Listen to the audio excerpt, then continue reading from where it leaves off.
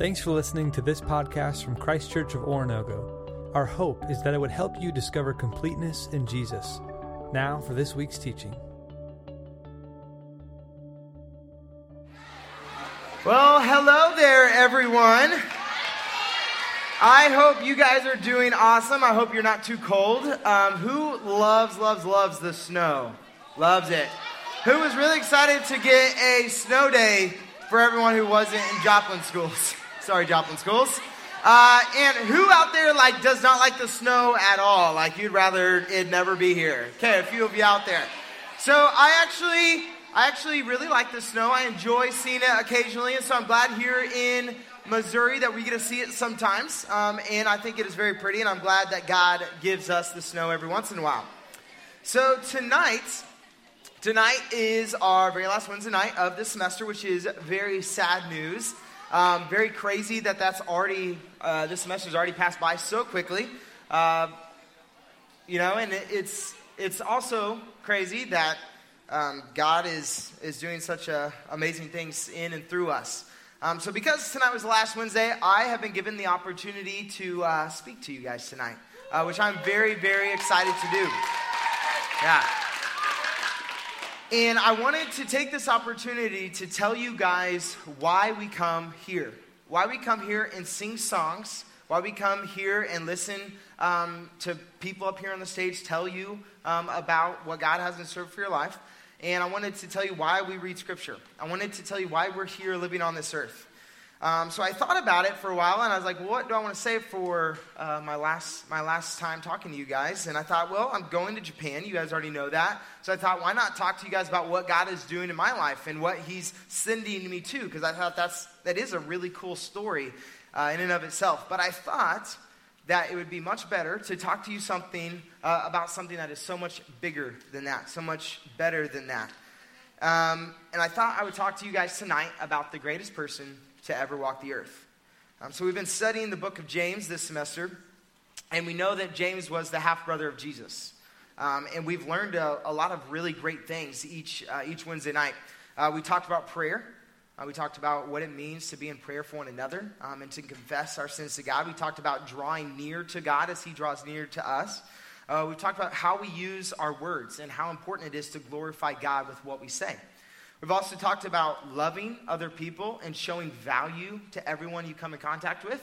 And if you remember all the way back to James chapter 1, we talked about what it means to not just read the Bible, but to actually live it out.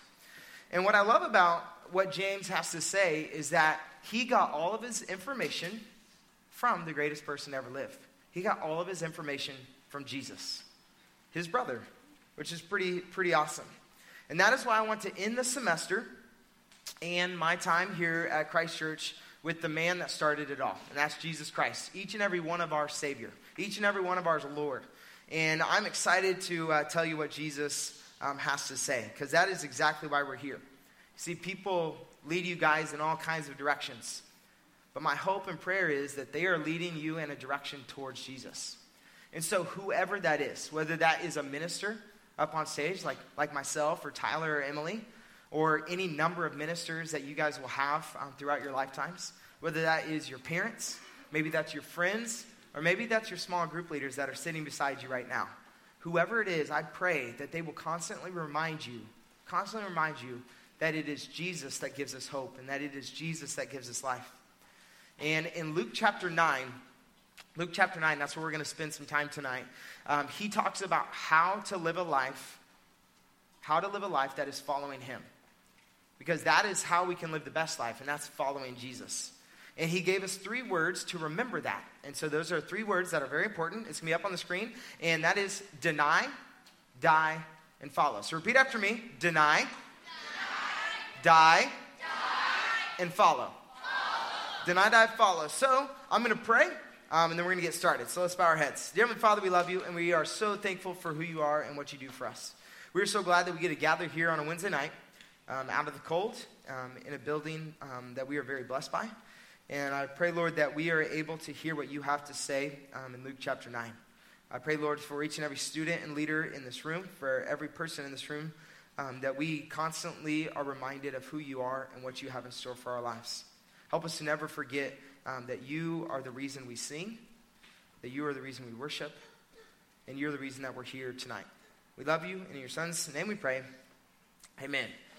So in Luke chapter 9, you guys can read along with me. This is what it says in verse 23 through 27. Then he said to them all, "Whoever wants to be my disciple must deny themselves, take up their cross daily, and follow me. For whoever wants to save their life will lose it, but whoever loses their life for me will save it. What good is it for someone to gain the whole world and yet lose or forfeit their very self? Whoever is ashamed of me and my words, the Son of Man will be ashamed of them when he comes in his glory and in the glory of the Father and of the holy angels. Truly I tell you, some who are standing here will not taste death before they see the kingdom of God." So Jesus is talking to his disciples right here, and we just saw right in the beginning of Luke chapter 9, one of his disciples named Peter, which maybe some of you guys have heard of Peter before. Peter gave one of the greatest confessions that we've heard, and Peter said that Jesus is the Christ, the Son of the living God. The Christ, the Savior, the person that came down to save us from the thing that separated us from God, and that's called sin. So Peter is just telling Jesus who he is. And so Jesus takes this opportunity to tell his disciples, yes, that is true. I am the Christ, the Son of the living God. But because of that, and because of who I am and who I'm calling you to be, I'm going to tell you what that looks like. I'm going to tell you what it looks like to actually follow me, to allow me to take over your life. And so we see these three words, deny, die, follow. Die is kind of one of those that I'm taking from that pick up your cross and follow me. So I want to talk about each and every one of those tonight. And the first one is this word deny. And we need to answer this question to figure out how to wrestle with this word. What does it mean to deny yourself? What is your favorite thing to do? So I want you to lean over to your neighbor, tell them your favorite thing to do. And as you're doing that, I'm going to bring up a friend of mine to help illustrate this point. So ready? Go.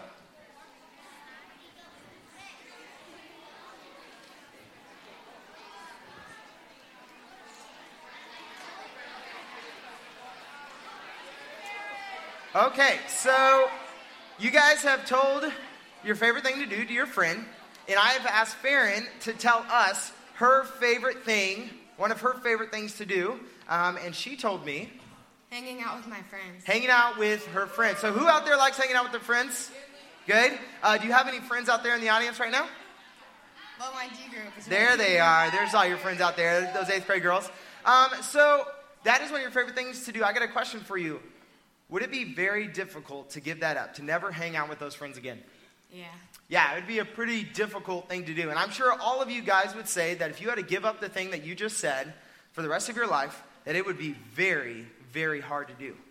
But if God, the Savior of the universe, called us to give up that very favorite thing, do you think you'd be able to do it? Yeah. Yeah. If that's what God wanted. Yeah. But it would be very, very hard. Somebody give Farron a big round of applause. Thank you, Farron. So for me, denying myself looks a little bit different. I do love hanging out with friends. In fact, I'm a huge people person. But for me, I had to deny something else at your age.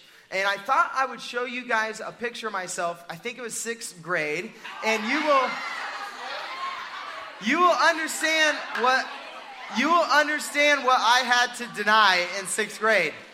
So for me, denying what I loved was none other than eating. I loved eating, okay? And for me, that was really hard to do. I love to eat. But as you can see, eating didn't fare well for me, and I apologize for my hair. My mom cut it, and I thought it looked cool. So... that is me. That is a family portrait of me. My sisters and brothers are right beside me, but I cropped them out. So yeah, there's me. 6th grade, everybody. That's me. So you're welcome. So I couldn't leave Christ Church without showing you what I look like at your age. So you guys can go to put that away. So for me, I denied food. That's what it looked like for me to deny myself. So I just thought I'd show you that to be funny. That isn't necessarily what God is calling you to deny. What God is calling you to deny is anything that is stepping in front of you and Jesus. So if there's anything in your life, maybe it's those favorite things that you just said, God is calling you, if you want to follow him, to deny yourself, to deny whatever it is that you long for. Because if you are longing for something other than Jesus, more than Jesus, then that is what you're worshiping. That is what you're worshiping. And God says that Jesus says that if we want to follow him, we must deny ourselves. If we want to be a disciple, we must deny ourselves. So think about those favorite things that you just said. Is that taking the place of Jesus? Is sports taking the place of Jesus?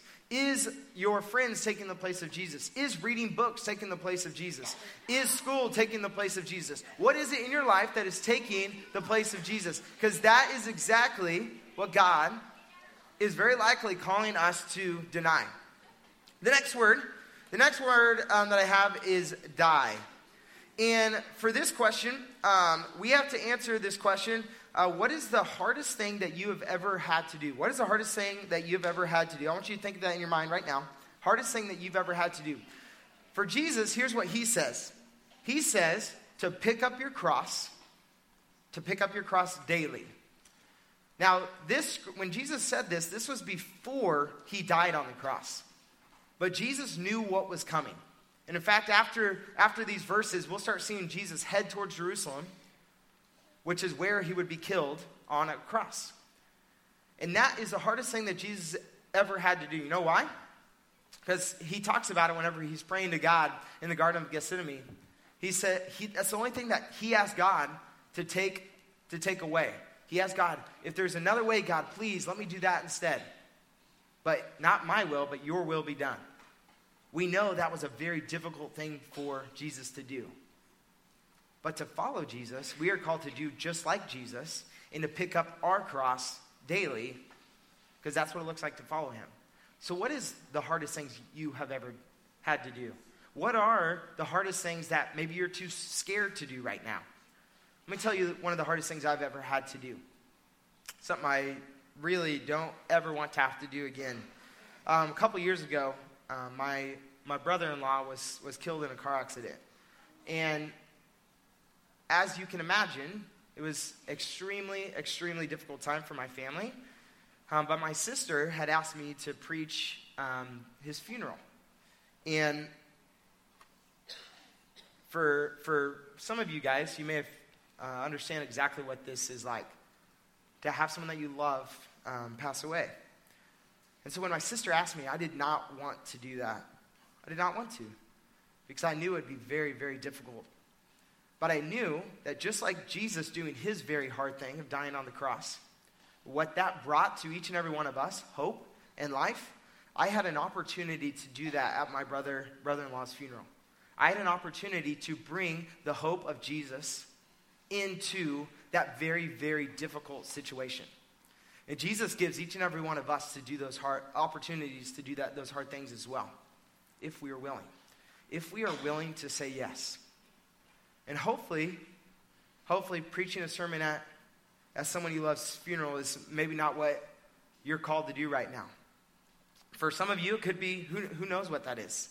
It could be talking to someone at school that you're really scared to talk to because they're mean, or because no one else talks to them and you wouldn't look cool because you talk to them. Or maybe a hard thing for you to do is to say no to something that you're a part of right now. Or to maybe change friend groups because you know that they are not leading you in a direction of Jesus Christ. But Jesus said that to follow him, we need to pick up our cross daily. Every single day, we've got to choose to do things that God is calling us to do. And I'm not saying it's easy. It's not. But because of God and because of his Spirit living inside of you, you have the power to do just that. You have the power. The last word is this. At the end of that sentence, after he says to deny yourself, to pick up your cross daily, he then says, follow me. He says, follow me. So the question we have to answer is, who are you following? Who are you following? Are you following Jesus, or are you following something else? Are you following someone else? Because the only person worth following is Jesus. But I feel like if we're going to talk about following Jesus, we need to get to know Jesus a little bit better. And what better way to get to know Jesus than to read about him in his scripture. So we're going to read a few verses that help us understand who Jesus is and what he came to do. So the very first verse is out of John chapter 1, verses 1 through 5, and this is what it says. In the beginning was the Word, and the Word was with God, and the Word was God. He was with God in the beginning. Through him all things were made. Without him nothing was made that has been made. In him was life, and that life was the light of all mankind. The light shines in the darkness, and the darkness has not overcome it. The true light that gives light to everyone was coming into the world. He was in the world, and though the world was made through him, the world did not recognize him. He came to that which was his own, but his own did not receive him. Yet to all who did receive him, to those who believed in his name, he gave the right to become children of God. Children born not of natural descent, nor of human decision or a husband's will, but born of God. The Word became flesh and made his dwelling among us. We have seen his glory, the glory of the one and only Son, who came from the Father, full of grace and truth. In your relationships with one another, have the same mindset as Christ Jesus, who, being in the very nature God, did not consider equality with God something to be used to his own advantage. Rather, he made himself nothing by taking the very nature of a servant, being made in human likeness and being found in the appearance of a man. He humbled himself by becoming obedient to death, even death on a cross. Therefore, God exalted him to the highest place and gave him the name that is above every name, that at the name of Jesus every knee should bow in heaven and on earth and under the earth, and every tongue acknowledge that Jesus Christ is Lord, to the glory of God the Father. When Jesus spoke again to the people, he said, I am the light of the world. Whoever follows me will never walk in darkness, but will have the light of life. In the past, God spoke to our ancestors through the prophets at many times and in various ways, but in these last days, he has spoken to us by his Son, whom he appointed heir of all things, and through whom also he made the universe. The Son is the radiance of God's glory and the exact representation of his being, sustaining all things by his powerful word. After he had provided purification for sins, he sat down at the right hand of the Majesty in heaven. So he became as much superior to the angels as the name he has inherited is superior to theirs. Therefore, since we have a great high priest who has ascended into heaven, Jesus, the Son of God, let us hold firmly to the faith we profess. For we do not have a high priest who is unable to empathize with our weaknesses, but we have one who has been tempted in every way just as we are, yet he did not sin. Let us then approach God's throne of grace with confidence, so that we may receive mercy and find grace to help us in our time of need. Our Savior, Jesus Christ, was and is an amazing man. He was a man who did all kinds of amazing things. I'm sure many of you guys have heard the stories throughout your time in church. And if you haven't, I hope that you get to hear some. Because some of those stories are pretty magnificent. We hear stories about Jesus healing people who thought that they would always be broken. We saw Jesus mend relationships. We saw Jesus' great power when he calmed the storm. We saw him lead a group of fishermen and other nobodies as his disciples. And he led them to do amazing and wonderful things.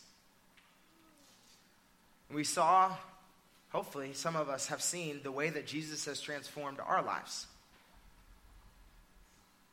Because he truly has. And you know how he did that? By picking up his cross. And his cross was something that I hope none of us forget. Because it is the reason that we have hope, the reason that we have life.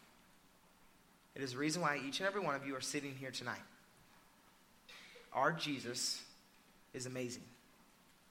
And I pray that each and every one of you will choose to follow him. Because for me, following Jesus has been the greatest decision I've ever made. The greatest decision I ever will make.